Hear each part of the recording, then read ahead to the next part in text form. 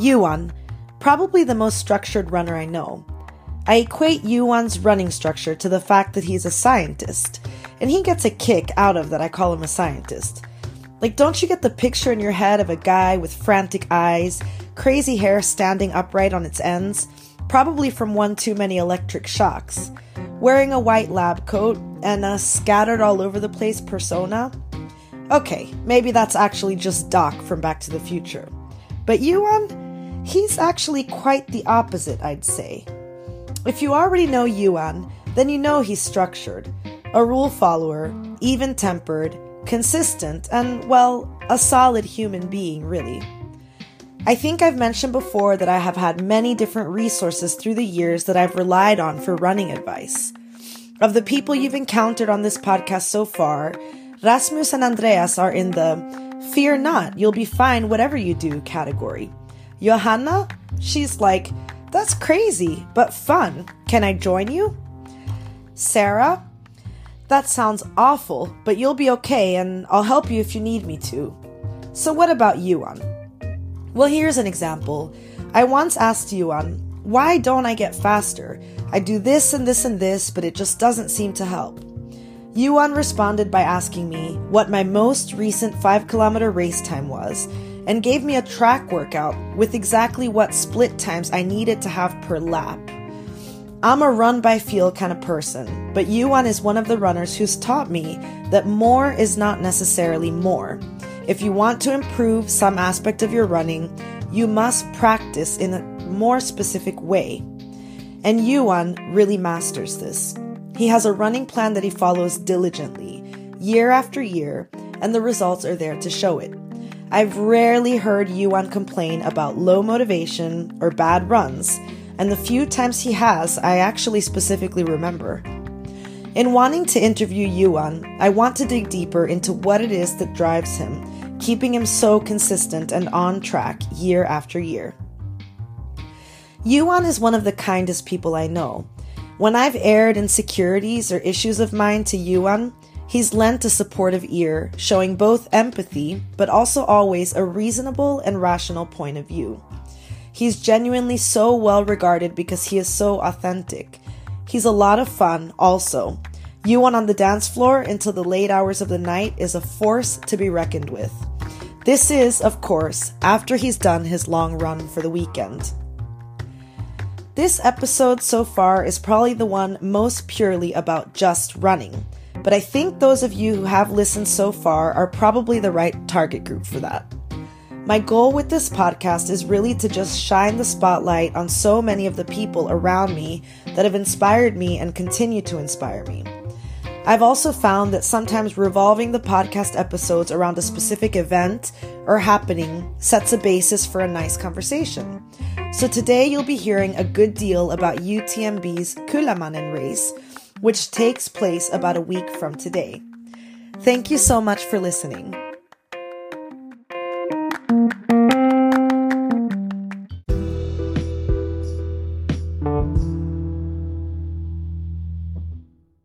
Hey, Johan. It's a little bit out of character to sit here with you on a Saturday afternoon. As one of the most disciplined runners I know, you run your long runs almost every Saturday, right? True, yeah. Have you been out running today? I have not, but it's any normal Saturday I would probably be out running now or just returning from a run. But it's taper weeks. Kullamannen long ultra race is up next weekend, so this weekend is more open for doing other stuff. Okay, so tell us about some of your last week's training blocks leading up to Kullamannen. I've just finished a condensed block, actually. I normally, the past couple of years, I've tried to have longer blocks leading up to sort of A-type goal races like Kullamannen. But we moved this summer, so I had to condense everything down to like a 4 or 5 week block, basically only. So it's been a consecutive number of weeks with high volume, with 1 week being the sort of max peak week, which was actually last week, I would have preferred to have it the week before that. But so a big chunk of volume. Okay. Especially for these ultra races. That's how I typically do it. And so what is high volume for you? For me, that's a good point, because it's good actually to talk about that you run high volume, because it is very, very relative. High volume for me is around 100 kilometers a week, up to the max week, which was 160 kilometers. But for other runners, that's extremely high. But for some runners, that's like a base volume for much longer period of times. Yes. In my entire running career, I've done 100K weeks twice. Yeah. And I remember at the time, it wasn't really that challenging, as long as I got a really long run in the beginning of the week and then kept up with it throughout the week. But nowadays, I mean, I struggle to even get 50, and I can't even fathom doing 100 right now. So it is definitely a lot of running in 1 week. But if you plan it right, I guess it's doable. Yeah. And I'm very impressed with people that do 150 kilometers per week for weeks at end, so to speak. Yeah. But So you are running 100 miles at Kullamannen. I am. Yeah. And how many times have you run the 100-miler there? At Kullamannen, this will be my fourth 100-miler with Kullamannen, and I've done actually 100-miler before that at Kullamannen, which was my first. That's right. This is my fourth Kullamannen for the 100-mile distance. Okay, and what is the prize that you get when you run 100 miles at Kullamannen? The prize. Yeah, you get a ring. One of these. It's not like a Super Bowl prize ring, but it's it's leaning towards one of those type rings. A big fat ring with a deadhead skull on top of it. Yeah. And have you ever worn them? No, I worn them for the post-race photo. Okay, Yeah. But still a great honor to get those, I guess. Okay, so can you tell us a little bit about the race itself? Like, what is Kullamannen? What are the distances? I'm not one of the experts on it, but I did listen to Per Sjögren, who is one of the founders. He was on a podcast with Pace on Earth that just came out the other week that I listened to. It's Per Sjögren and Ulf Öhman, I think, and one other guy that they started Kullamannen a number of years ago, and it started as a grassroots race with a short distance, and they've then added, so they have many different distances. They built up during a couple of years. They built up so that they, in the end, had an ultra race that was 66 kilometers, and then eventually they ended up having also 100 miles. And these days they have I think 20 kilometers, 50 kilometers, 100 kilometers, and 100 miles. So, right. So it's one of the biggest ultra trail running races, if you collectively think of all the races that they have in Sweden. Right.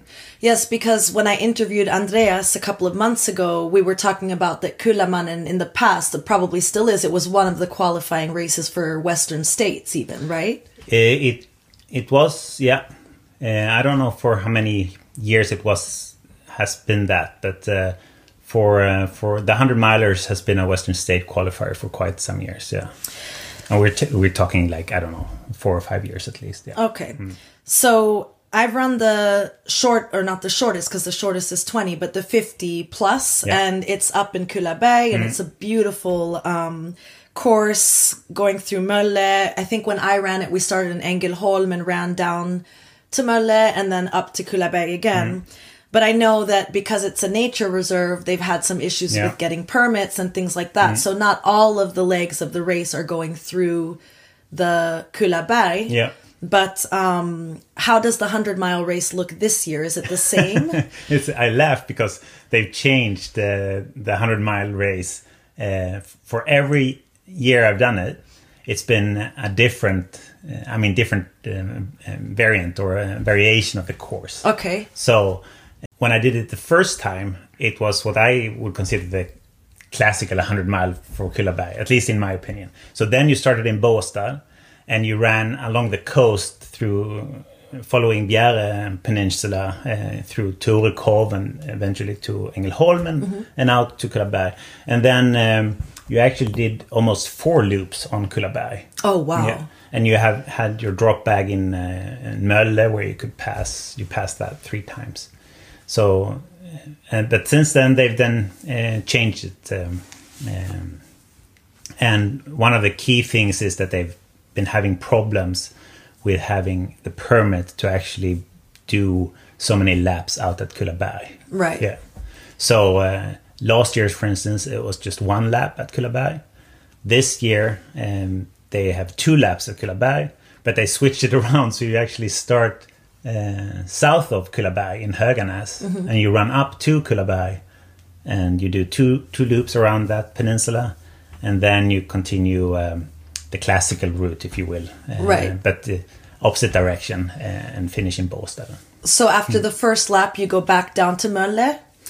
After the first lap, you go to Mölle, yeah, and then you do a second lap. Okay.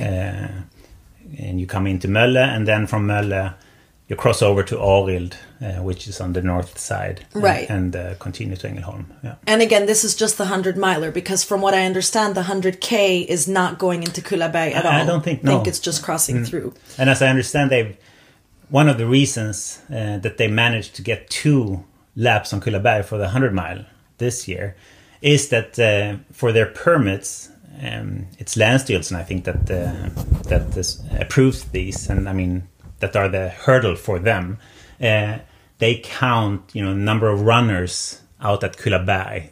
So they've basically switched, a lot of runners that were running the 100K before that went through Kullaberg. Now they cut that so they could add more loops for the 100-milers going on Kullaberg. So they're switching it around a little bit.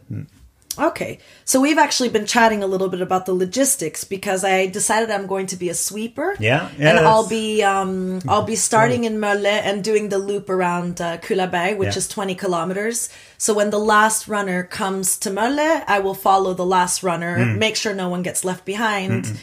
Just be a sweeper. Yeah. And I'm really excited about the fact that the faster 100-miler runners will definitely pass me, as they're on their second loop and I'm following the last runner on their first loop. So I wrote to you to ask you, what are your goals? Are you thinking top 10? And you said to me, I'm not that strong on 100-milers, Annelise. And I thought, well, first of all, just doing a 100-miler is crazy strong. Yeah. But I know what you mean, because I looked at the field, and I think there are quite some really fast runners in the field this year. The last 2 years, especially since they became like an official qualifying race, a direct qualifying race to UTMB. Right. That has attracted more international runners. They have many more international runners that they had before, and also I think that the level of the runners, I mean, there's more strong runners. Right. And do you have any kind of goal this year? Is it just a time goal, or? Actually, if you had asked me right after I signed up, which was right after last year's edition, actually, then I had a very specific goal, that I wanted a time goal. I wanted to do a time that I was happy with. I had 2 races there where one of them I did the first part of the race very well for my own standards, and I was very happy with that. But then I finished very poor. I mean, I really blew up and had struggled. And then the year after that, it was the opposite. I struggled earlier in the race, but I finished strong, right? So I wanted to, for this year, to take the best out of those races, to be able to pull it together in the beginning, but all the way through to the end, and have a strong race the whole race around. After moving and everything, I had to sort of realign my goals a little bit. So now I'm more just looking forward to the race, and I've just said that I don't have any time goals actually. So I'm going to finish and have hopefully have a good journey the whole way, but not push to get a specific time actually. Okay. So this might be a very difficult question, but I have to admit, I can't even imagine running 100 miles, but there is something about it that intrigues me. Yeah, I was the exact same before I did it the first time. Yeah. And as you know, I've done maximum 100K just once, and 90K I did once. And to me, that was like, I think that's been my upper limit really so far. Like 50 miles I've done a couple of times, and I think I would dare to do it again. I'm still shying away even from 100. Yeah. How significant is that step from 100 to 160 kilometers? I think it's very individual.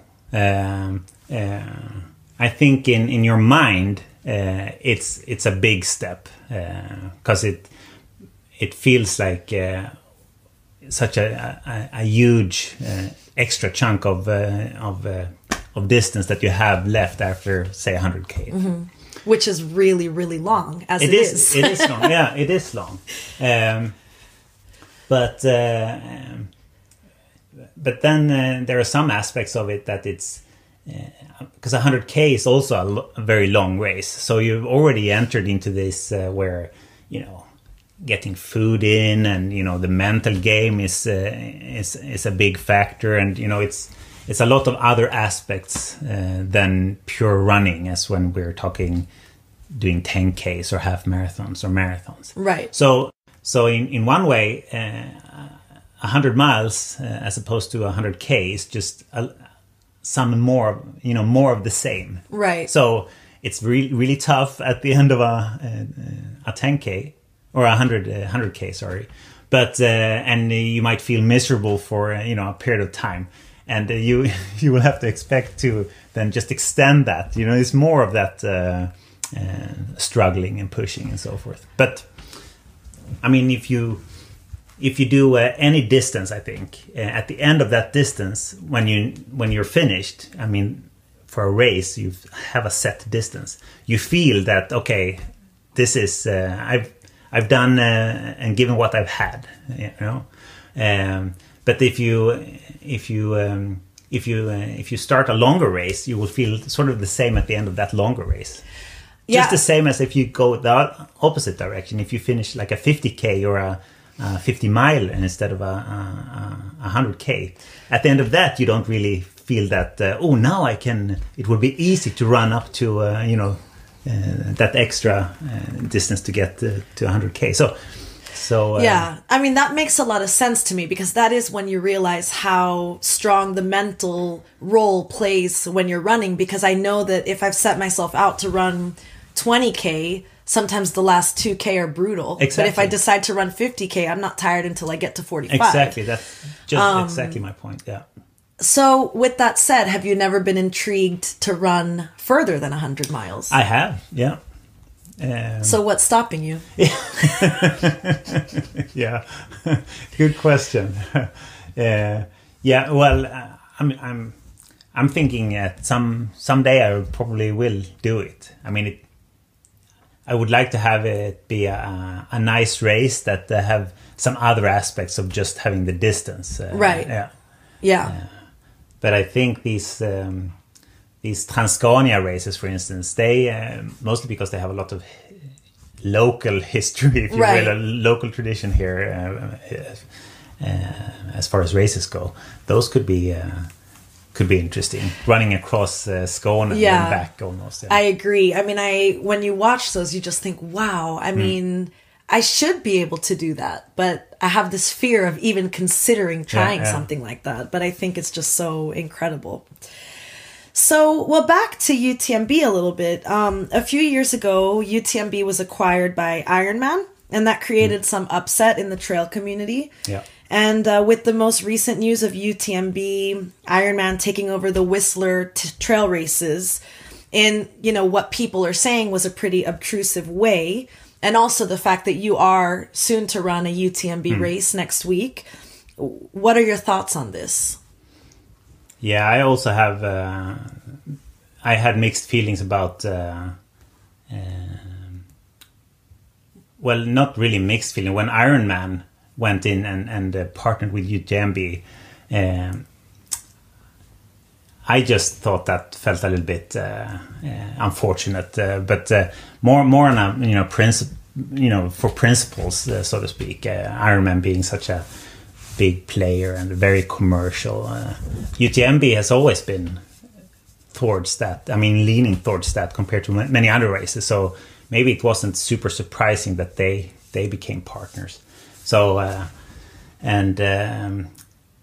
but more locally anchored than like I said, Kullamannen became one of these by UTMB races 2 years ago, and that I had mixed feelings about because I thought it was. It's exciting to have these aspects of attracting more international runners. It's even more of a spectacle than it was before. Yes. Although Kullamannen has been one race to be known for having putting on a show even before they were UTMB.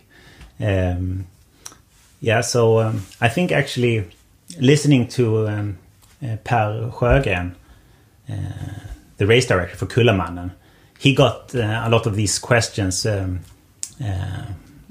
regarding UTMB in that latest podcast from Pace on Earth, and going into listening to that, it makes a lot of sense what he's saying. So I can totally see that they also felt that it was like an exciting opportunity, and they were at some crossroads to how are they going to continue and develop the Kullamannen race and so forth. But so a little bit of mixed feelings. Yeah. Well, and then the downside is we have these wonderful community races like Tjörnarparen that become, too big for, the organizers to feel that they want to continue with it. I don't really know what the real background is behind Lars Hector deciding not to continue with Tjörnarparen, at least until further notice. But suppose a bigger player had come in and said, hey, we can fund this and help you to organize it. Yeah. Of course, that could have caused some upset in the community because it's such a beloved, local trail race. So it's a two-edged sword there in one way, because I think also the people behind Kullamannen, they have regular jobs and stuff. So they're doing it. It's a big commitment, and they've done it for many years already. So maybe for them, and this was one way of being able to continue. Right. Yeah, I don't really know. I know that a lot of these are kind of grassroots movements that come up from just a passionate trail runner. We even have friends in the north that organize their own race, and oftentimes things start like that and then they grow and then they become, really great trail races, but sometimes they just are difficult to continue to organize. Speaking of Tjörnarparen, like you said, Tjörnarparen was one of my or has been one of my, for years there, favorite trail races. And one of the things that I love about it, and I know that many others appreciate too, is that it is such a community, based race where, it's locally anchored, and it's all the village comes together, the small village where it's taking place comes together and helps out, Yeah, it is. And I don't know if it's just, I know that it's more than just me, but I think for many, it's also been kind of a lot of people's gateway into ultra running because of the atmosphere and the reputation that it has, and everyone wants to run Stjärnarparen because people talk so well about it. And I mean, I will really miss it this year. But I just hope that they'll decide next year that they want to bring it back. Yeah, so going back to the Whistler races, you had talked a little bit earlier about Gary Robbins and that you follow him because he was one of the few trail runners that had almost finished Barkley marathons. Yeah. Gary Robbins. Yeah, I mean, that whole situation with his race. I mean, he had a race at Whistler in Canada, and the Whistler Alpine Meadows, and he had been doing that for a number of years, and just recently they had it last edition was 2022, and this year they didn't they canceled the race. It's been a September race throughout the year, so it's a particular weekend in September, and just the other day, the last week, Gary announced that the reasons behind it being cancelled was that they felt that they were obstructed by people giving permits and the local Vail resort company, I think. And then they just announced last week that there's a new race called Whistler Ultra Trail or whatever. That is a by UTMB race then. Right. That's that particular weekend, and I mean they've come in and he of course rightfully felt completely robbed and sort of run over by this UTMB collection. So, and he had opened up for discussions with them not very long ago, I think, just because he wanted to hear them out. I read his statement today. I mean, all my information is just from his blog. So I is a waiver. I mean, I haven't. I don't know any of the. No, but I thought it was interesting because facts, so to speak. I read his statement, and one of the things that he said is that he wouldn't hold it against any runners who choose to run UTMB races, and I think. Just going back to what you said, I mean, this whole dilemma does kind of put people in a tricky situation because, I loved Kullamannen and I don't want to feel guilty running a race like that because I'm supporting something that so many people have kind of become against. But I think that, you could say in some way that there's kind of space for both because what you get is something much, more spectacular, bigger, but it's not the same as the charming, smaller races that you get. But I think that I like that he made that statement that he won't hold it against runners because he also understands the appeal that these races have. He just felt that it was like a really bad move of them to organize it on the same weekend that he's always done his race there. I mean, between the lines, the message that's presented is basically that someone in the Vail Whistler organization sort of maneuvered out his local race by just obstructing and then just saying no without saying no, basically, and then wanting to partner with someone that brought in this by UTMB. I mean, Gary says himself that he had been contacted by UTMB, the organization, to have a partnership. I don't think about that race, but some other races that they had, and that didn't pan out. Oh, so that's the one that he was talking about. Yes. So but it's probably going to be. It feels like it's going to be a big backlash for that race. They announced on Instagram. They have an account. I just went in and looked, and they made their post like 2 days ago today, announcing this big new race, and there's over 700 comments, and they're all negative. very negative. Okay. It's like, we're gonna boycott it, blah blah blah. I think we'll see what happens. Yes. It feels like there's going to be a big backlash from it. Yeah. And some actually very prominent ultra runners, American ultra runners, have also gone out, and sort of standing behind Gary then, and in this, in defiance a little bit against. Right. Yeah, I mean, I think it's just interesting because you don't really see it happening with marathons, for example. It's really so much because of what the trail community stands for. It is a little bit different, yeah. So,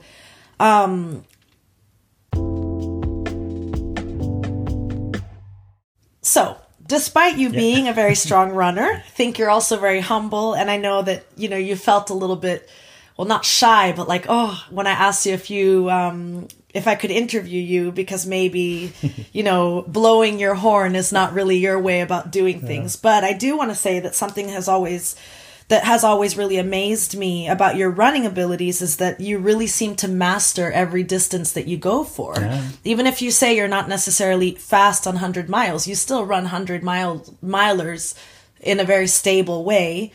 You have 10 kilometers under 34 minutes. No, that'd be nice though. Under 35 minutes. I have an official just above 35, but an unofficial because one of my goals had been to be under 35 for 10K actually. Okay. So I have an unofficial one just below 35. Yeah. Okay. Yeah. So I know you run for the passion of running. You love being out on the trails. It's not like times are the only things you're chasing, but you are also very goal oriented. Oh, yeah. So is there a time, now you just said it, but is there any time or distance that you are going for that you haven't really managed to get yet? Yeah, it's true that, sometimes it feels like runners, they either take, the road running, way, or they take the trail running or ultra way, and that you're either or. Right. Yeah. But there are others besides me that like doing both. But I really do enjoy doing both. I mean, I love running fast 10K. I mean, but I also love doing a relatively slow paced than 100-miler. In Tjörnarp in December when we did that, so I have some very specific narrow goals that I'm still haven't given up on, and one is the 10K, for instance, to get an official race time below 35 minutes. Okay, which is for me, when I started running 10 years ago, or a little bit more than that now, that was something that it was just unfathomable for me to imagine doing that. But now it's actually it's been very close and more within a grasp, so to speak. Right. And you mentioned trail versus asphalt, because that's also something that, from when I started to get to know you, there were people that I could see that were very fast asphalt runners, but maybe not necessarily as fast on trail, or the other way around. And yet I would go to races and you'd still be, top 5 on Gift or on different trail races, maybe even, I'm not sure, even higher ranked. Like, have you ever won Gift, for example? No. But still in the top 10 in many trail races. Yeah. Local trail racing, at least. Yeah, yes. Yeah. And still also being fast on asphalt. And that was always a bit intriguing because I had this idea that normally people are kind of good at one or the other. Yeah. Because I think trail also comes a little bit more naturally to some people. And then, of course, practice, because you can get better at it. But, when I first started trail running, I always fell. Yeah. Now I still fall, but not as often. So everyone falls when they do trail running. No, but I think, it's you get good at what you do, right? So it's natural that if some people really have a preference for doing asphalt or road running, they get good at that. And if they don't ever go run on the trails, when they do, they're going to struggle. And the opposite, right? And then people that do both, they can do fairly well on both. Mm-hmm. But maybe it's true that to be your best road runner that you can be, maybe you have to put a focus on that for at least a time, right? And then you want to be the best trail runner that you can be, and you perhaps have to put a bit focus on that. So right, I like actually switching my running goals a little bit. So I've had years where I focus a little bit more on half marathon, marathon, 10K, and then other years where I focused more on the ultra races and trail races. So. Right. And then also, I know that you had a marathon goal this year. It didn't go as you hoped, but you still have a marathon this goal. Year was actually supposed to be one of these,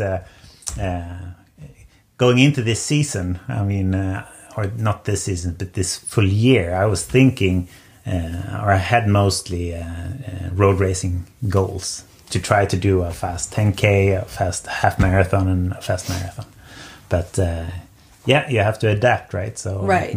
And you ran Copenhagen. I remember you being a bit disappointed because you didn't get what you were, or you didn't have a good feeling in your body, which is also, out of your control, really. Yeah. After all that training, Copenhagen was it was not a good race, but I mean, I my training had gone very well. Yes. And I felt really well prepared. But I had some, as a runner, that you can get stomach issues running, and so that's what happened basically. So my time goals, I had to let go of them after about half the race. So I've never witnessed you DNF a race. Have you ever DNF'd? Oh, I have. Okay. You remember in Switzerland when I was there with Andreas? Yeah. Okay, I was thinking Italy. It's actually Switzerland, but you run. It's right on the border from Italy. It's a scenic trail race. I DNF'd that one. But it's not that many races. No. Okay. I'm trying to think here now. I think it's actually the only one I DNF'd. But then, the only one I DNF'd where I said, okay, that's it. I'm quitting. But you're right. Sorry. Thanks for reminding me. There's this other nemesis that I have, the Trofeo Kima race in Italy. That's the one I was thinking. Those are also DNFs. I have attempted twice, DNF'd both times, but it's because I didn't make the cut, basically, the time cut. Right. So I didn't voluntarily step off and quit. I didn't quit. Yeah. But you should. So be it's happy. A different type of DNF. It's still a DNF. You should be happy that I remember that because it's happened so seldom that one stuck it out in my head, because also I see you as such a solid, stable runner. I mean, of course, I've seen you tired. I saw you the last 5K of your 100 miles at Kullamannen last year because I had camped up there, remember? And that's one of the times that I remember, he's tired. Yeah. But otherwise I see that you're almost always happy, you're in your zone. Yeah. So I just remember you coming back from Italy and being really disappointed. I was very disappointed. Because it didn't go as planned. And I mean, to be honest, it's also healthy to see people, who are almost always on top have their bad days, because I mean, everyone has them. True. And it's not, everyone wants to see you succeed, but it's just like, we're human, and those times also get us to come back and be stronger for the next one. So, you talked about that you started running about 10 years ago. So tell me about that. It's actually 13 years ago now. Okay. Because it was the year 2000. Yes, that's right. That's when it was. Actually it was 2010 you mean? 2010. Yeah. Sorry, and actually it was 2009. I did Lundaloppet. And that was my first organized my first entry into an organized run. 10K Lundaloppet, a classical city 10K in Lund. I did that in May, I think 2009 then. And I really got hooked by this whole, the pre-race, the pre-start feeling. And so I immediately decided, I want to do a half marathon. And that's when they had this Broloppet, the 10-year anniversary for Broloppet. So, and that was 2010. Yes. So I did that, the half marathon. and that's also I loved it, the whole race feeling. So I really got motivated by the races, right? Yeah, and but back then I didn't. I started running then, I think, but I sometimes consider 2013, 12-13 that's when I started running all year around, because those first couple of years I was this like a lot of runners, basically. You know, in March, April, when it's spring, you know, maybe we should go out and start running a little bit, and then at some point during fall, you just quit running. Exactly. And the whole winter is just hibernation until till the next season. Yes. Yeah. Oh, sorry. Go ahead. Yeah, but then I mean, I did that Lundaloppet. I think perhaps it actually was 2010 that I did Lundaloppet too. Anyway, from that first Lundaloppet, I've done Lundaloppet every year. And like I said, 2013 was the first year I ran throughout the whole year, you know, through the whole winter. Yeah. And then Great. I have one of those too, because I was also just like a kind of spring to fall runner for a long time. I also loved races. That's what kept me motivated. So I would train for things. Then after running a race, I'd take a break for a while. Yeah. But for me, the cutoff point was always the Idingeloppet, which is actually tomorrow. Yeah. That was always my last race of the season. Season finale, yeah. So to speak. And then I don't know what I did the rest of the year, but it wasn't until I started running more with guerrillas, actually, like in 2018 or 19, that I then started to run year round. So maybe same for me, actually, when I started running with guerrilla, because I think that was around maybe 14 or something. Yeah. So I had just started running more seriously then. Right. Yeah. So Lundaloppet, because you do work in Lund, right? I do, yeah. Was it connected to your work that you decided to run Lundaloppet? I think it was, yeah, because I mean, I'm at the workplace, Lund University. They have, you get free entrance to that race. So there was a lot of people at work running Lundaloppet, yeah. So, yeah.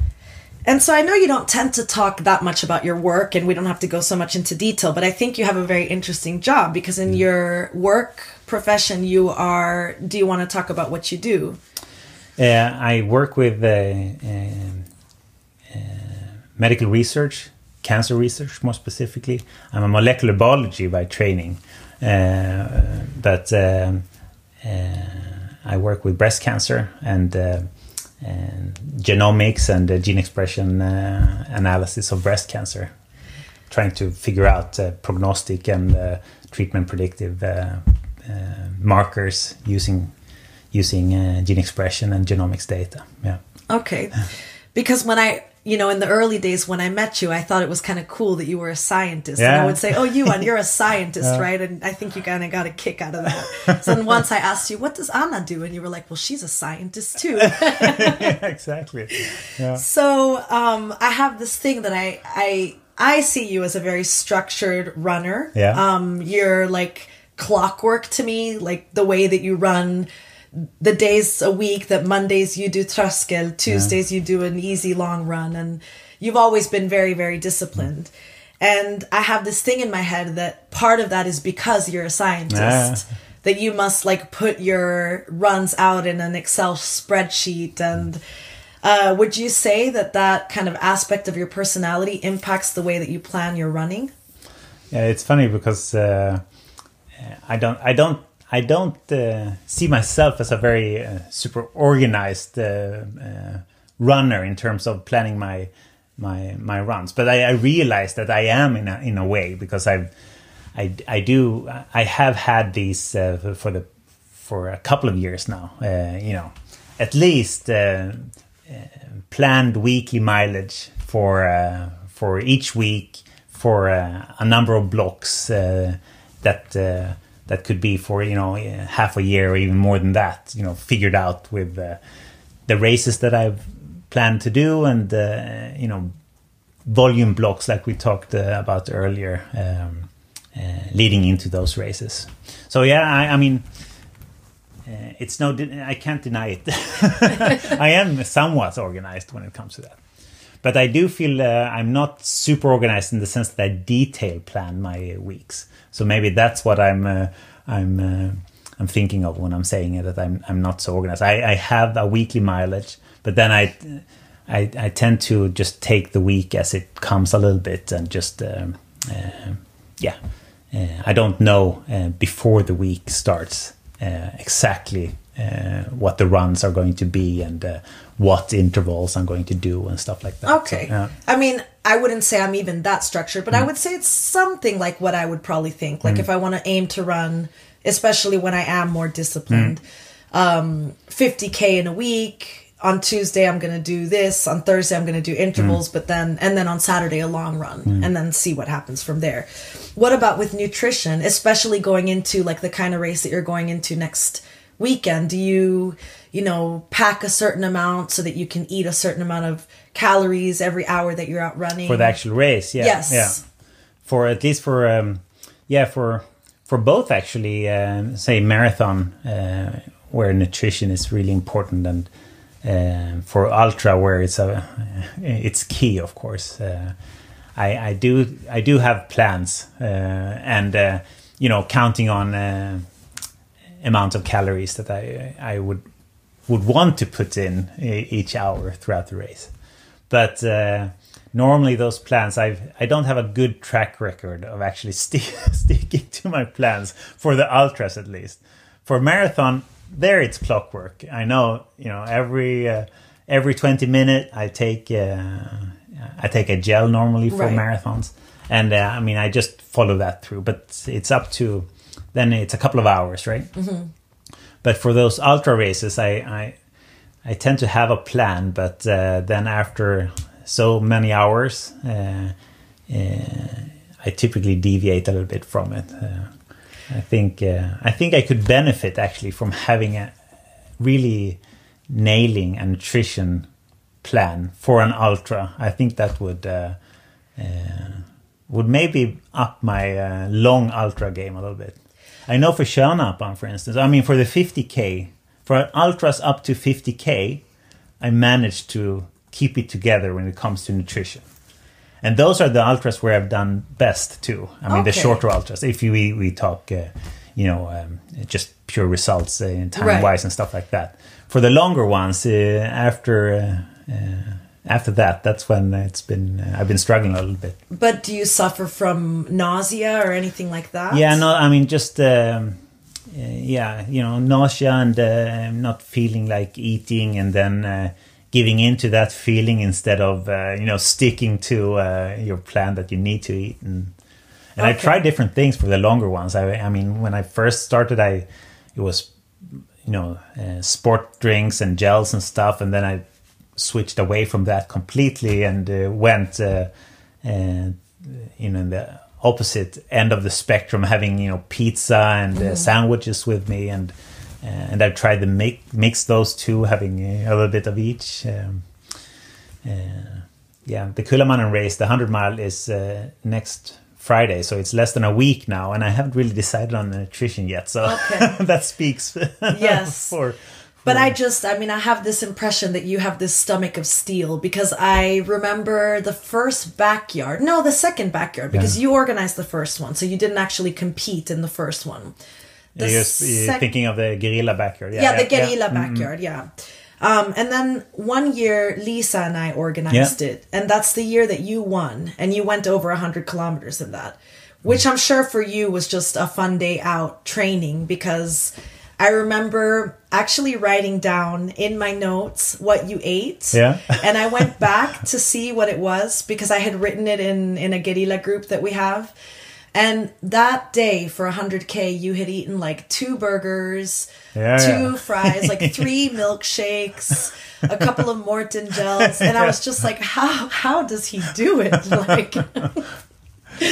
So I thought, he must never get sick when he's out running long distances. But I know you would never do that on a real race. Yeah. Plus, no one has access to Burger King, a few hundred meters away. That was very nice, because we actually we just asked someone. I think it was Jonas and a couple of friends that they volunteered to just go to Burger King or McDonald's or whatever it was and bought burgers. So that was perfect. Yeah, but I think the backyard ultra is a little bit special too, because you don't run at high intensity at all. I mean, for a backyard ultra, you get the pacing, the controlled pacing that you sometimes should try to stick to in a long, a regular ultra. You get that by default in the backyard, because you have to.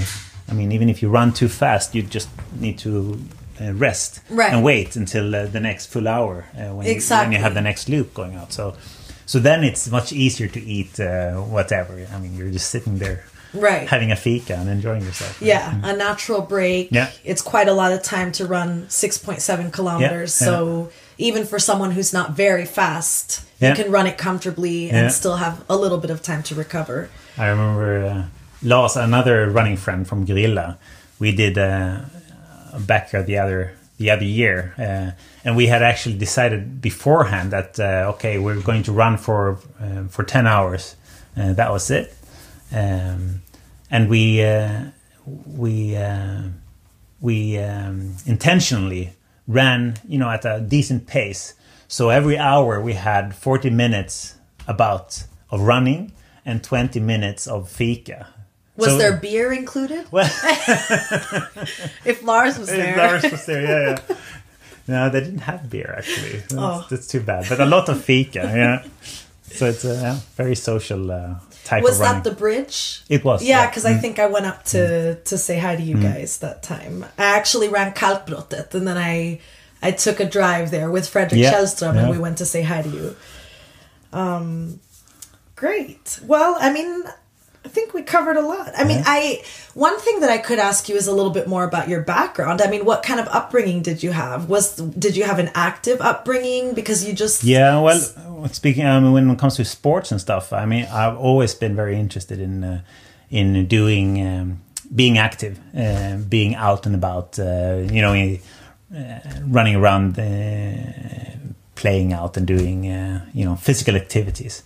But never actually in an organized way. So I haven't really been in clubs and stuff or competed or anything. So when I started running back in 2010, then that was the first. I'm over 50 now, so I started running when I was around 40, or just before 40. So it was really late getting into that.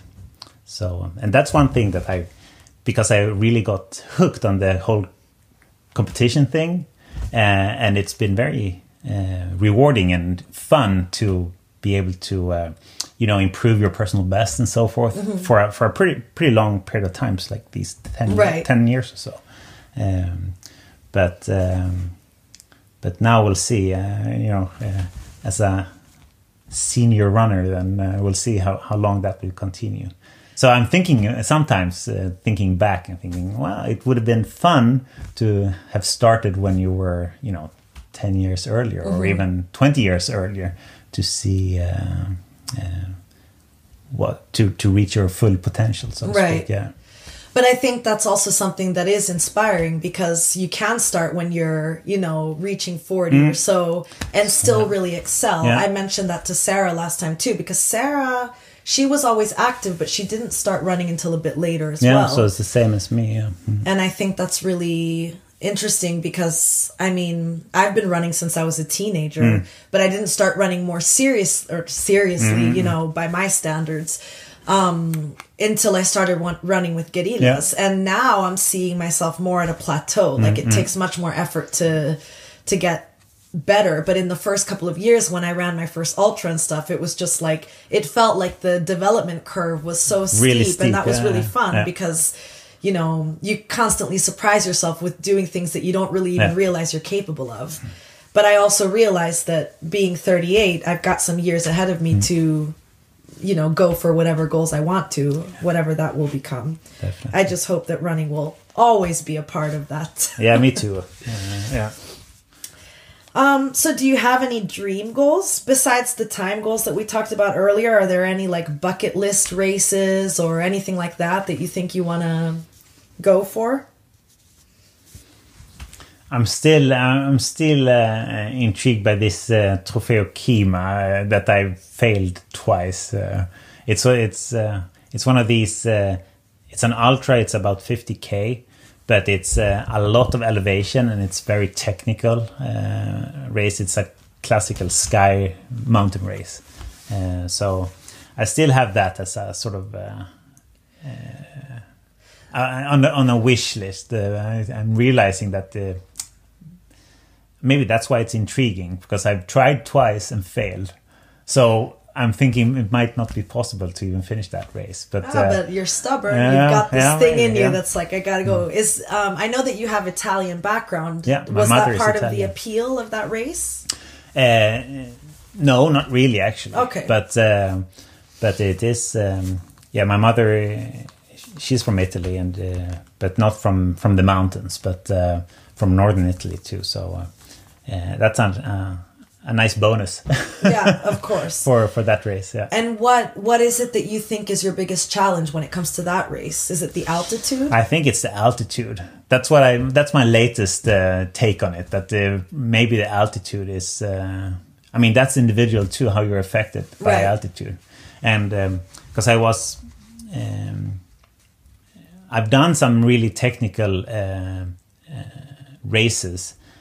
Similar distance, similar level of altitude or elevation gain and loss, right? And with the same, I would say, almost the technical, level with quite a lot of scrambling and stuff like that. But those have been, for instance, Tromsø Sky Race, Hampelhoek Sky Race, and also in Scotland the Glencoe Skyline race. But those you start at sea level. Okay. Because it's in Norway, so you start at sea level. And the other one in Scotland, you also start basically, literally, it's a fjord coming in, so you're at sea level. And then everything is from there. But in Italy, you start already at altitude. So whereas the highest peaks in the Tromsø and the Glencoe, that's just like 1,500 meters or whatever it is. I don't know. Yeah, something like that. You're never really at high altitude. Right. But in Italy, you're almost up at 3,000. And for the large part, you're over 2,500 in altitude. So that's a big difference. Yeah. Yeah. You must have to, look for some strategies to train high altitude here in Skåne. Yeah. Okay, but thanks so much for letting me interview you, Johan. I think your way of training has always been an inspiration for me, because I think that you're just so consistent. I've rarely seen you,